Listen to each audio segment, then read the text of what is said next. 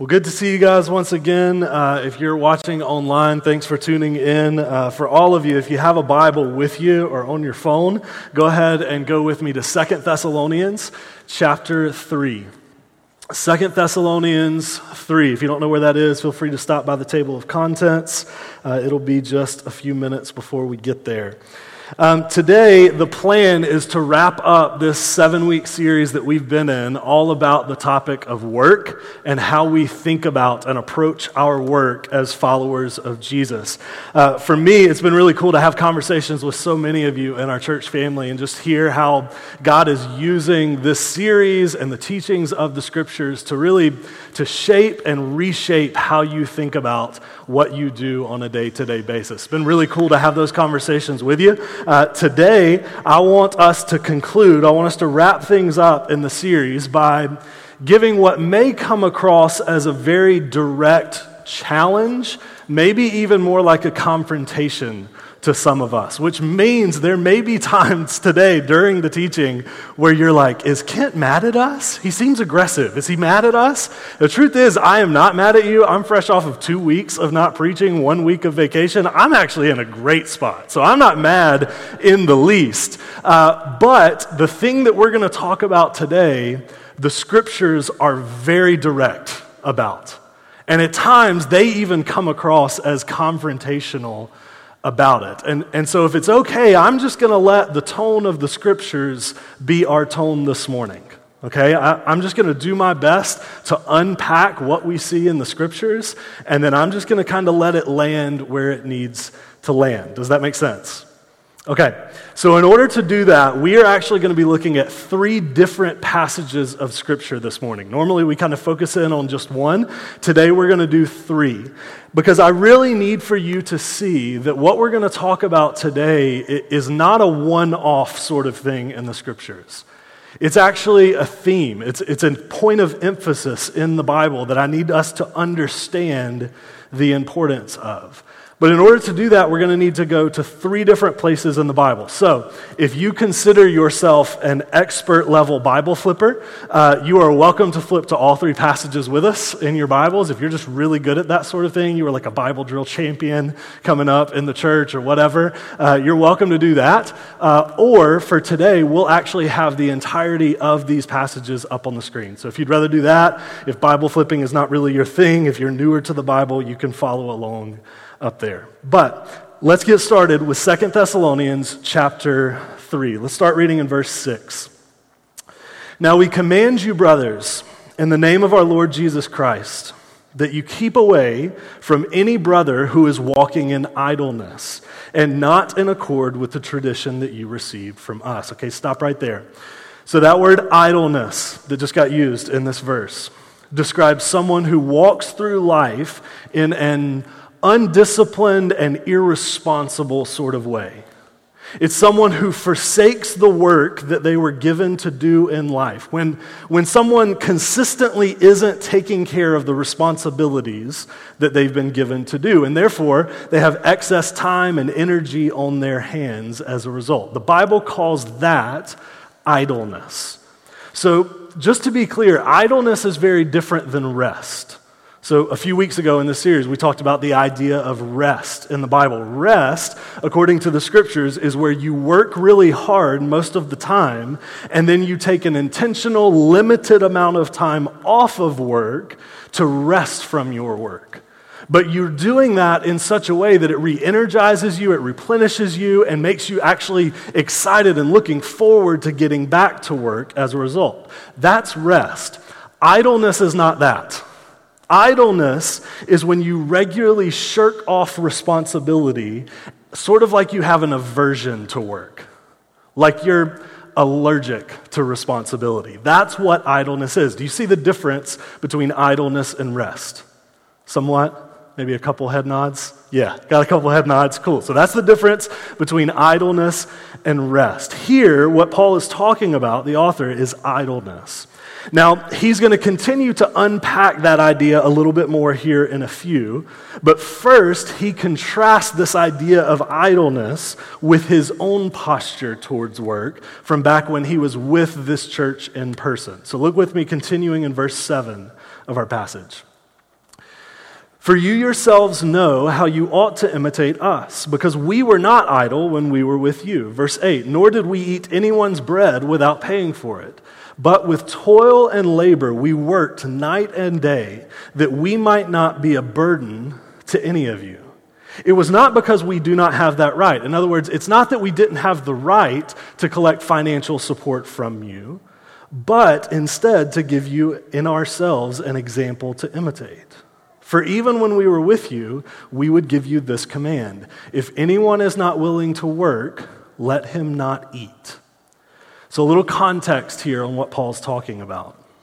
Paul, the author of 2 Thessalonians, is an itinerant church starter, so to speak.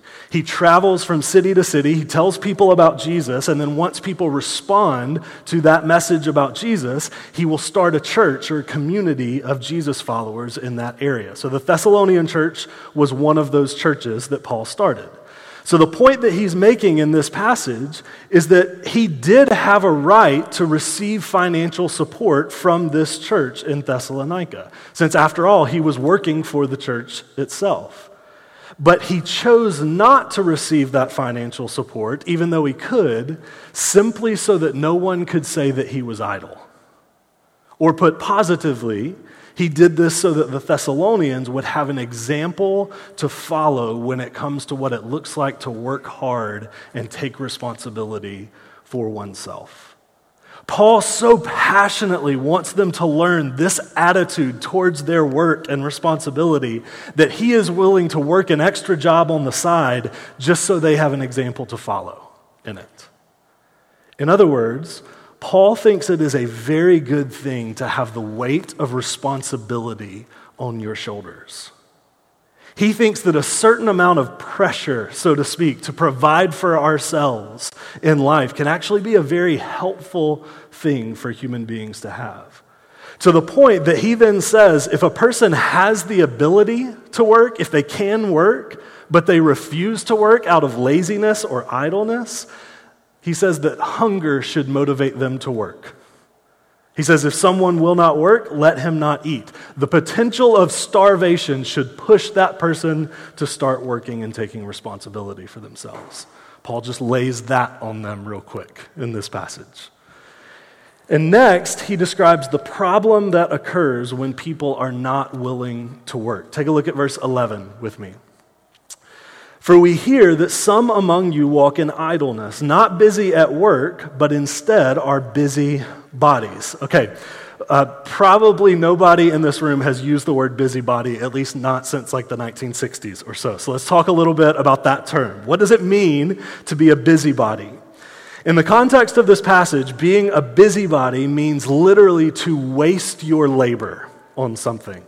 One lexicon defined it as to busy oneself about trifling, needless, and useless matters.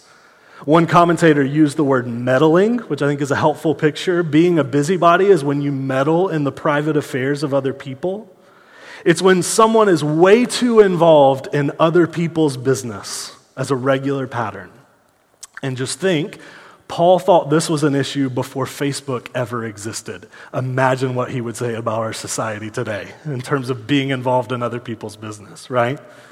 But here's the idea. When people aren't stepping into their God-ordained work and responsibilities in life, they now have this excess energy to burn. And some people are in turn using that excess energy to become over-involved in things that they have no business being involved in.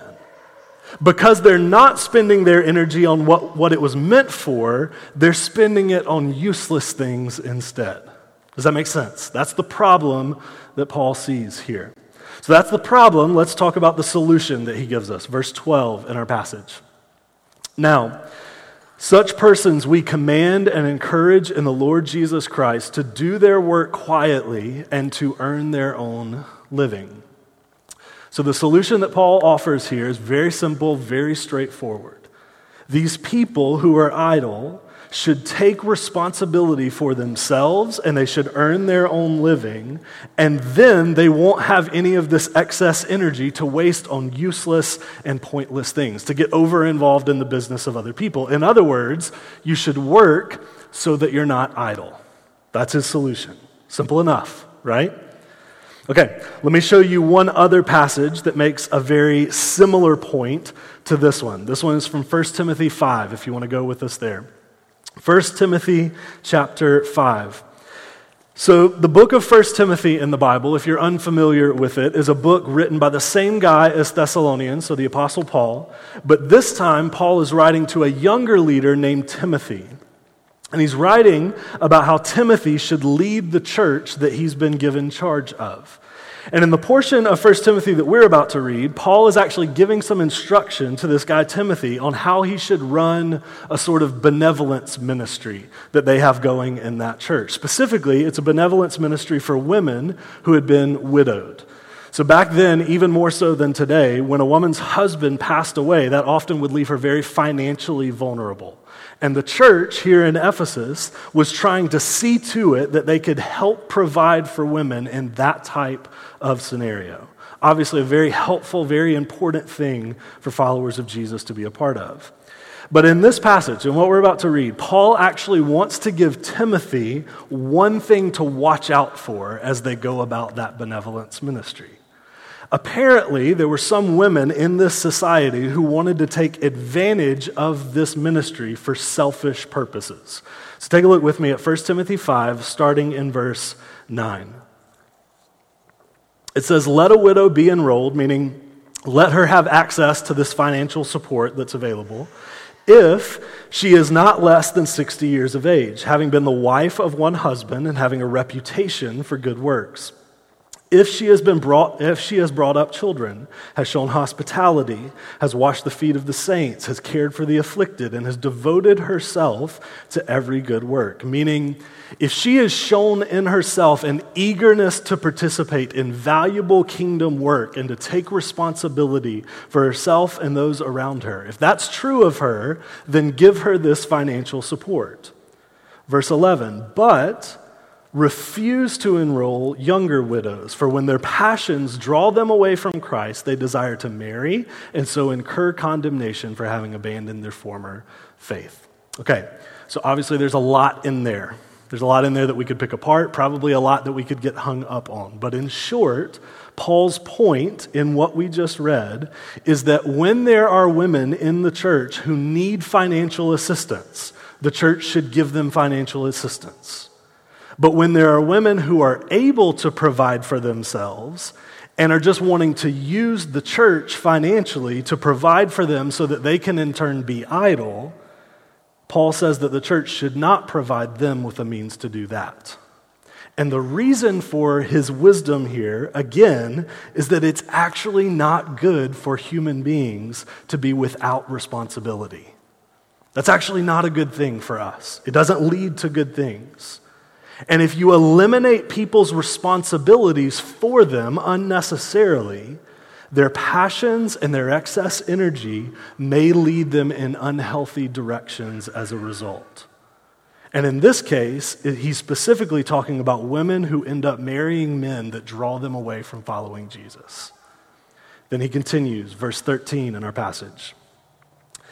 "Besides that, they learn to be idlers." Hopefully that term sounds familiar to you. They learn to be idlers, going about from house to house, and not only idlers, but also gossips and busybodies. There's our other word from 2 Thessalonians, saying what they should not. So hear him correctly on this, ladies. Paul is not trying to say that all women gossip. Okay, this is not his version of like a women be shopping comment or something like that. That's not what Paul is getting at here in this passage. But he is saying, once again, that when people are idle, when they have excess energy to burn and no responsibilities to give that energy to, they will spend that energy on something.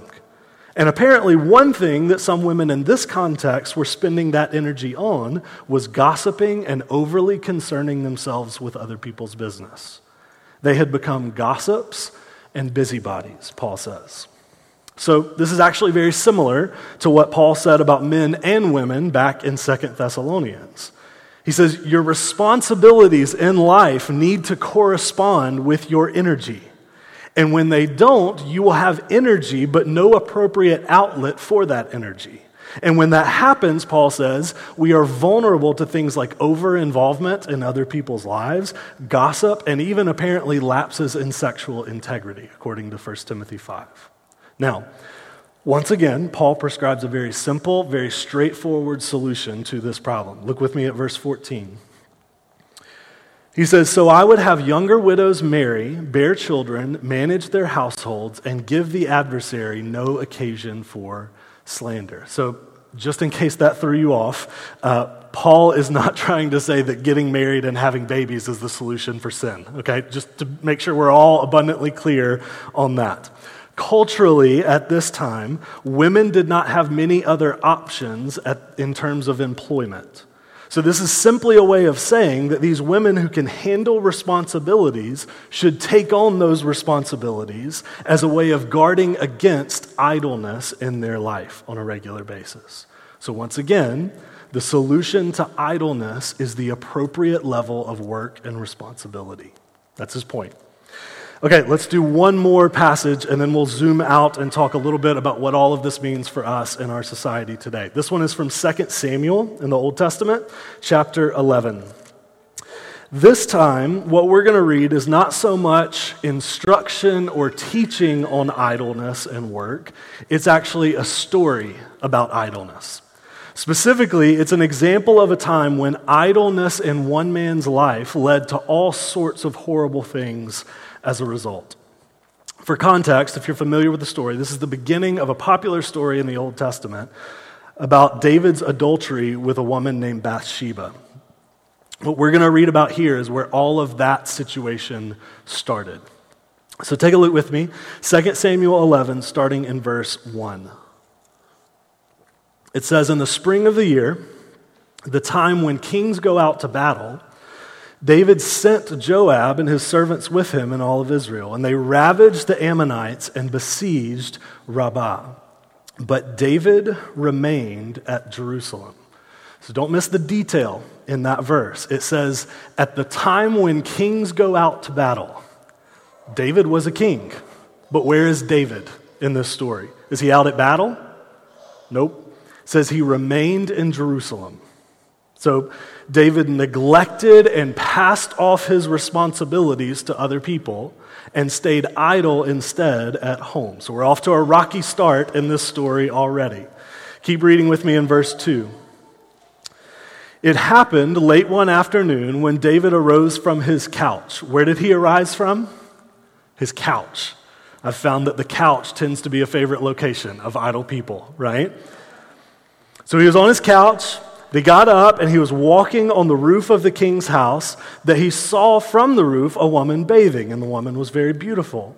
And David sent and inquired about the woman, and one said, "Is this not Bathsheba, the daughter of Eliam, the wife of Uriah the Hittite?" So David is at home, he's idle, he's passed off his responsibilities, and so he decides to go out for a walk on the rooftop where he sees a woman bathing. This woman happens to be the wife of one of his commanding officers out at war. So David is not doing what he's supposed to be doing. He's not bearing the appropriate level of responsibility for a king, so he's entirely unburdened by work and responsibility. So he has energy to burn, and so he starts to lust after another man's wife. And if you know the story, David proceeds to use his power and his influence to take advantage of Bathsheba. He gets her pregnant and then has her husband, his commanding officer, murdered to cover it all up. And in the story of the Bible, in the grander story, this begins a generational breakdown in David's family that takes them generations to recover from. And it all starts because David's energy is not balanced by his responsibilities. David had responsibilities to tend to, but when he neglected them, his life and his family's life started going off the rails as a result. Now, the point is not to say that if you are idle, you will end up sleeping with another man's wife and committing murder. Obviously, it doesn't always get that far, right? But at the same time, the point is to say that idleness will always lead to unproductive things and sometimes can lead to outright destructive things in your life and the life of other people. So here's the point. With all three of these passages that we've just looked at, the very same idea is at play in each one of them. That your energy is meant to be spent taking responsibility for yourself and for others around you. It is meant to be spent on the responsibilities that God has put in front of you and called you to do. So when you choose to neglect those types of responsibilities, trouble is usually close behind. You will inevitably start to spend that time and that energy and that effort on unfruitful, unhelpful, or maybe even outright unfaithful sorts of things. So we see this type of situation play out so often in our society. Even if we wouldn't have had the framework or the language for it before now, we see this happen all the time. How many times have we seen a family do really well for themselves financially? They get really wealthy to the point where the kids in that family don't have to work at all. They can just live off the dividends, right? Now, there's nothing wrong with coming from a wealthy family, nothing wrong with that at all. But often when these kids from these wealthy families don't have responsibilities of some sort in their life, it does not take long before those kids start running their life off the rails, right? I mean, how many times have we seen that happen? How many times have we seen celebrities who make millions of dollars off of a couple movies just decide to stop working altogether and just live off of what they've already made? And how long is it before these same celebrities start to become addicted to substances or participate in any number of other destructive behaviors as a result of not having regular responsibility? I'm not saying this is the only thing at play, but I am saying it's a significant thing at play a lot of times when this happens. And what's happening in those situations quite often is idleness. At least an awful lot of the time, it's that these people are living a life without work, without responsibility, and because they have that excess energy to burn, they waste it on things that end up being very destructive to themselves and to other people. Which is exactly what the scriptures teach will happen if we neglect our God-given work and responsibility. But this doesn't just happen in the lives of rich kids and celebrities, not at all, not by a long shot. It actually happens in all sorts of people. I've seen men I know land really well-paying jobs that require very few office hours, very few responsibilities from them. And as a result, they just start buying thing after thing that they don't really need. So a third car, a classic car, a fourth motorcycle, a boat that they're going to use 2 times a year at the most. It doesn't take long at all for a lack of work and a lack of responsibility to lead to materialism and financial excess, which the scriptures say is how people end up, quote, wandering away from the faith and piercing themselves with many pangs. That's the language of 1 Timothy. I've seen some women become moms, but not really want to be full-time moms, and at the same time not really want to work a job either. So their husband finds some kind of good-paying job where he can bring home the paycheck, she doesn't have to work, and they can just pay for full-time child care for their kids. So the wife has a completely wide-open schedule, no responsibilities at all, and instead of giving that free time to something worthwhile, to meaningful relationships, to important work in her city, instead of using her spare time for that, she chooses instead to just grab coffee or drinks with people nonstop where they gossip about other people, or to go out and spend money that they don't have on things that she doesn't need, or any number of other things as a result. I've seen single men say that they're going to take a few years off after college, where they decide to move back in with their parents rent-free, or move into a house with like 12 other guys where they each pay like $8 a month for rent or whatever it is. And usually when that happens, what ends up happening is those days are made up of a lot of part-time jobs, a lot of video games, a lot of cheap beer, and a lot of enjoying their parents' medical insurance, right? And more often than not, shockingly, those years don't end up being stellar years for those guys' maturity or spiritual growth. For some people, I've seen idleness lead to a preoccupation with sports So reading every article, every scouting report, every recruiting update they can get their hands on. I've seen it lead to some people being overly concerned with politics, getting tangled up regularly in really pointless political debates online and arguments, spreading political misinformation on Facebook. For some people, I've even seen idleness lead to a really bizarre infatuation with pointless theological debates. Like all of a sudden, they start devoting their time to nitpicking aspects of theology that have very little practical relevance and really only matter to them and their sort of small theological tribe on the internet. This one may get a lot of us. I think idleness is what has a lot of us addicted to social media.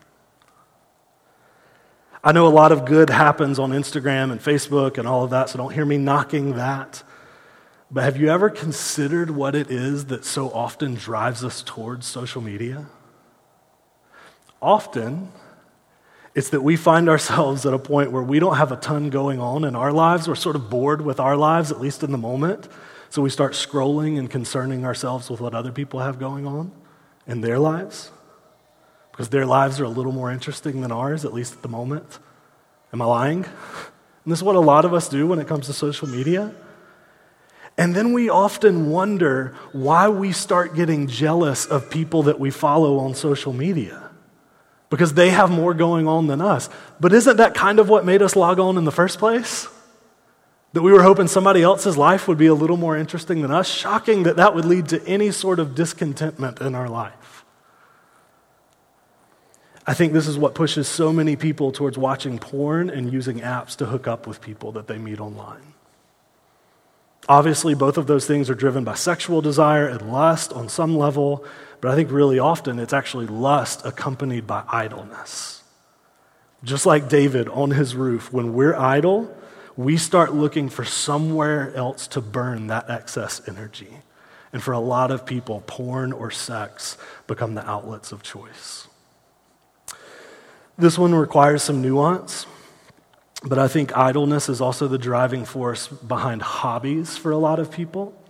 Things like reading, traveling, exercising, gardening. Obviously, it's not wrong to have hobbies. Often it's a really healthy thing to have hobbies.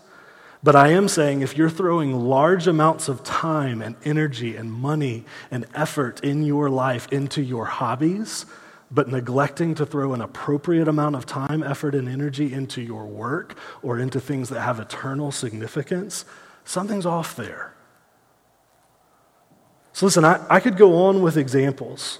I think, in fact, I've probably already gone on too long with examples, but I think you're starting to get the idea with this.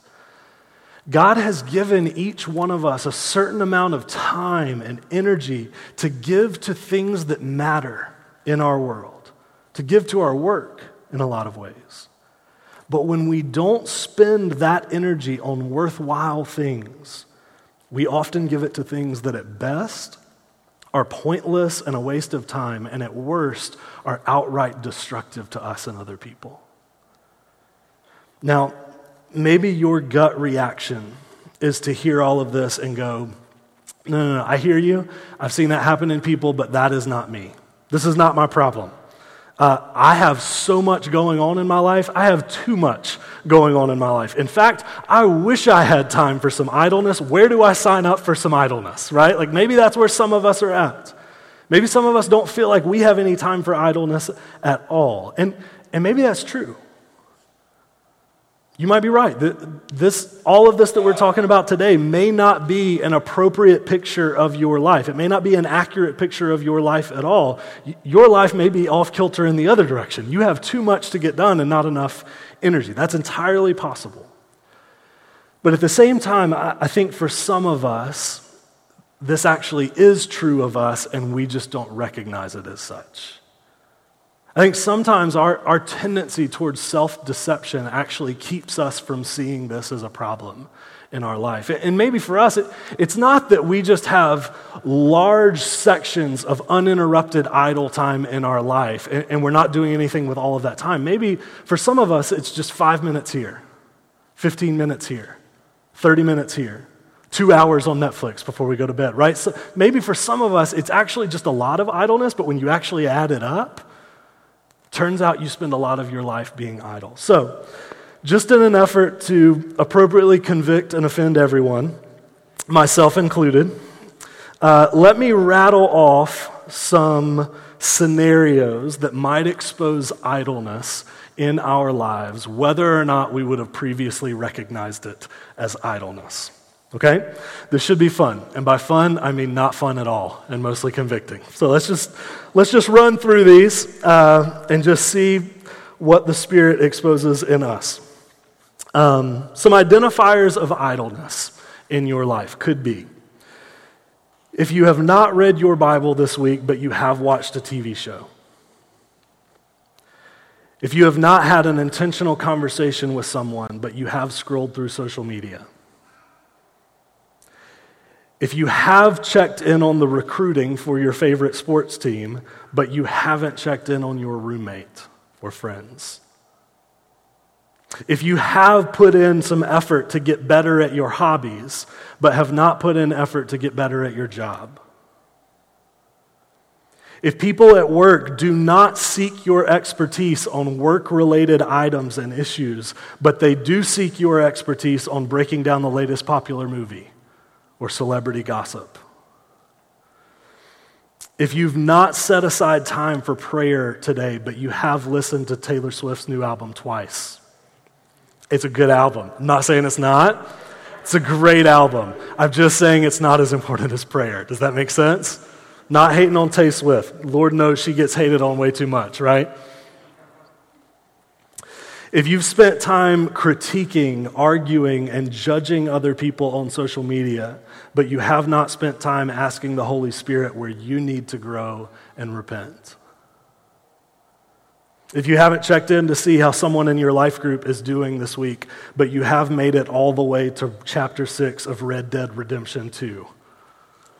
I like to make it really specific just in case somebody's like, I am on chapter 6 of Red Dead Redemption 2. That's crazy. A couple more. If you have spent more time making your house look like Chip and Joanna's house than making your marriage look like Jesus and the church. Last one. If you cannot be committed to being around other followers of Jesus and living in relationship with them, but you can be committed to binging an entire season of something on Netflix. And we could keep going, right? I won't, because I think most of us get the point, and most of us, myself included, are sufficiently convicted on this. And listen, I don't say any of this to heap guilt on you or make you feel terrible about your life. That is not my heart in this at all. I simply bring it up because I think many of us have convinced ourselves that we don't have time or energy or bandwidth in our lives for kingdom things. And it's actually that we've given a decent chunk of our time and energy to things that ultimately don't matter much at all. Not in eternity. So the question is, what do we do about all of this? If we find ourselves with excess energy to burn over and above the responsibilities that we've been given in life, what is the healthy way to expend that time and energy instead? I think what Paul would suggest is expending it all on what we might call kingdom work. Kingdom work. So that would be things like contributing to your own spiritual growth, spending time in the scriptures. And if you already do that on a regular basis, reading books and listening to podcasts that help you grow in your relationship with Jesus through the scriptures. Things like contributing to other people's spiritual growth, making your life group a priority in your schedule, and checking in with people from your life group throughout the week to see how they're doing and how you can speak life and encouragement and hope into their lives. Things like pouring into your spouse or kids or roommates or whatever it is. Things like going out of your way to build relationships with people in your circles of influence, at your job, at your work that don't know Jesus. Building relationships with them. Things like serving with us on Sundays as one of our gathering teams. Things like giving your time and energy to any number of the great nonprofits doing incredible work in our city. One way or another, it looks like giving your spare time and energy to what we might call kingdom work, to giving your time and energy to things that matter instead of things that don't. God did not create any of us to sit. He did not create us to be idle.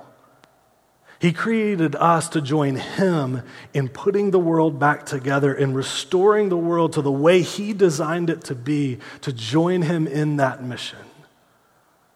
And in that mission, there's just not a lot of room for idleness. So I'll just wrap up here for our time today. I can still remember back when we were starting City Church.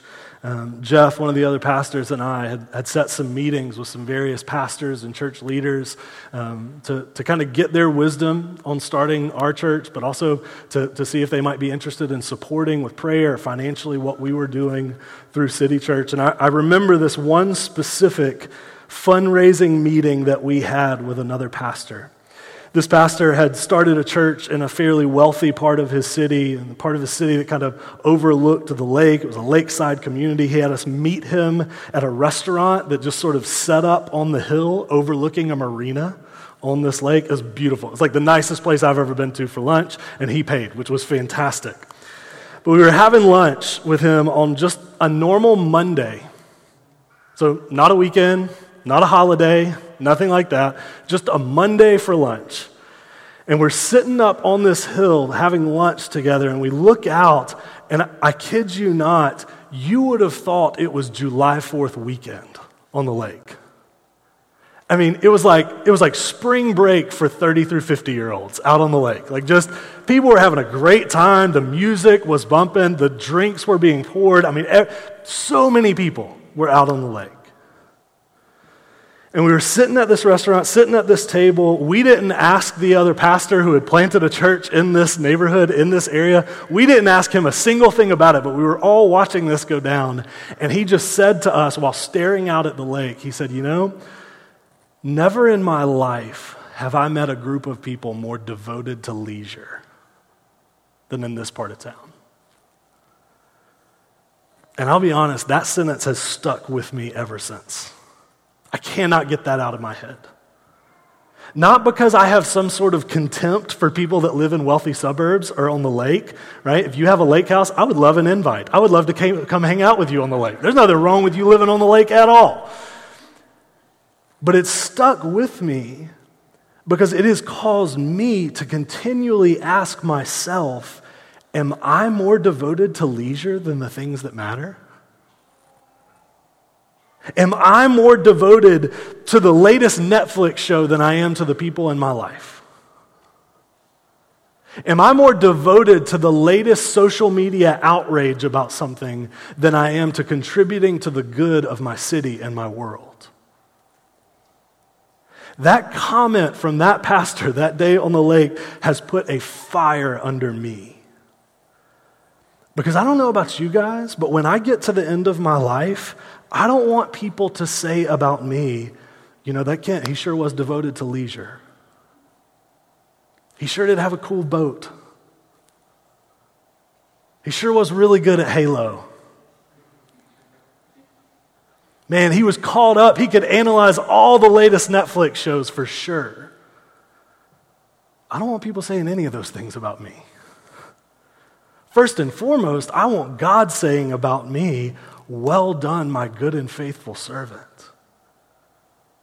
And then if anything is said about me by other people, I want it to be said about me that I poured my life out in service to God and in love for other people. I want it to be that people in our world are closer to Jesus because of the effort I put in their life. I want it to be that I did whatever I could at all times to bring the kingdom of God to bear on earth as it is in heaven. That's what I want people to say about me, if anything. And I want those things to be true of our entire community at City Church. I want us to live into the God-given work and responsibilities that he has given us and join God in taking the world somewhere through our efforts. So as we wrap up this series, can we just pray that the Holy Spirit would make that true of us? That the Holy Spirit would make us into a people who pour out our lives for the good of those around us and for the good of the kingdom.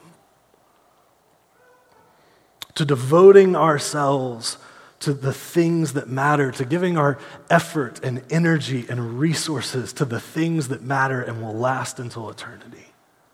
That's what I want to pray for our community. Let's pray together as we conclude.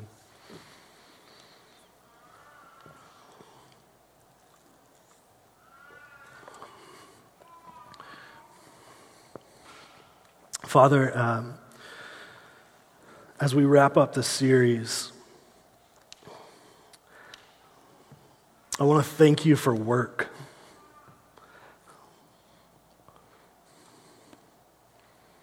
God, that's probably something that I and a lot of people don't spend enough time thanking you for is work, for the ability to join you in taking the world somewhere. God, it's not always easy to see our work like that, and we get that, and we're going to need a lot of your Spirit's help to transform and inform how we think about our work and our day-to-day. But God, we thank you for giving us something to do. God, we thank you that you care about all of our life, not just what we consider the spiritual parts of our life. God, that all of it matters.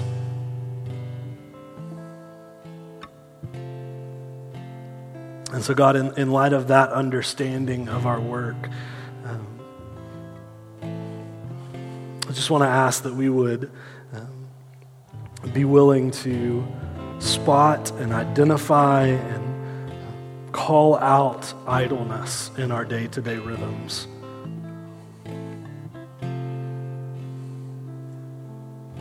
God, that we wouldn't believe the lie that the point of life is just to work until 5 o'clock and then do nothing until the next morning. God, you have a much bigger purpose for us than that.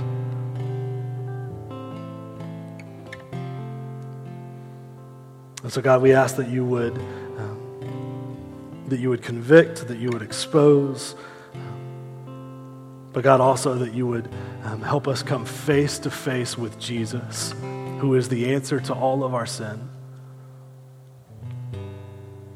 God, he is what we're chasing for and a million other things.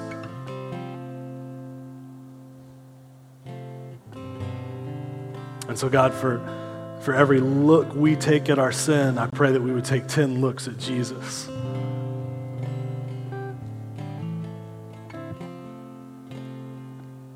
God, that we would see him as not as someone who's ready to condemn us or shout down at us, but someone who is willing to pay for our sin and invite us into life to the full.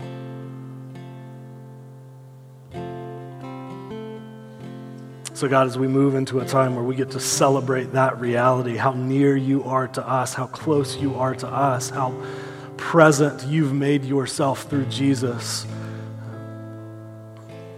God, I pray that that reality would take root in our souls, that it would seep down deep into how we approach life, into how we think about ourselves, into how we think about other people, how we think about our work. God, and I pray that that would transform it all from the ground up. God, we need you. We ask your Spirit to speak. We're listening. It's in your name. Amen.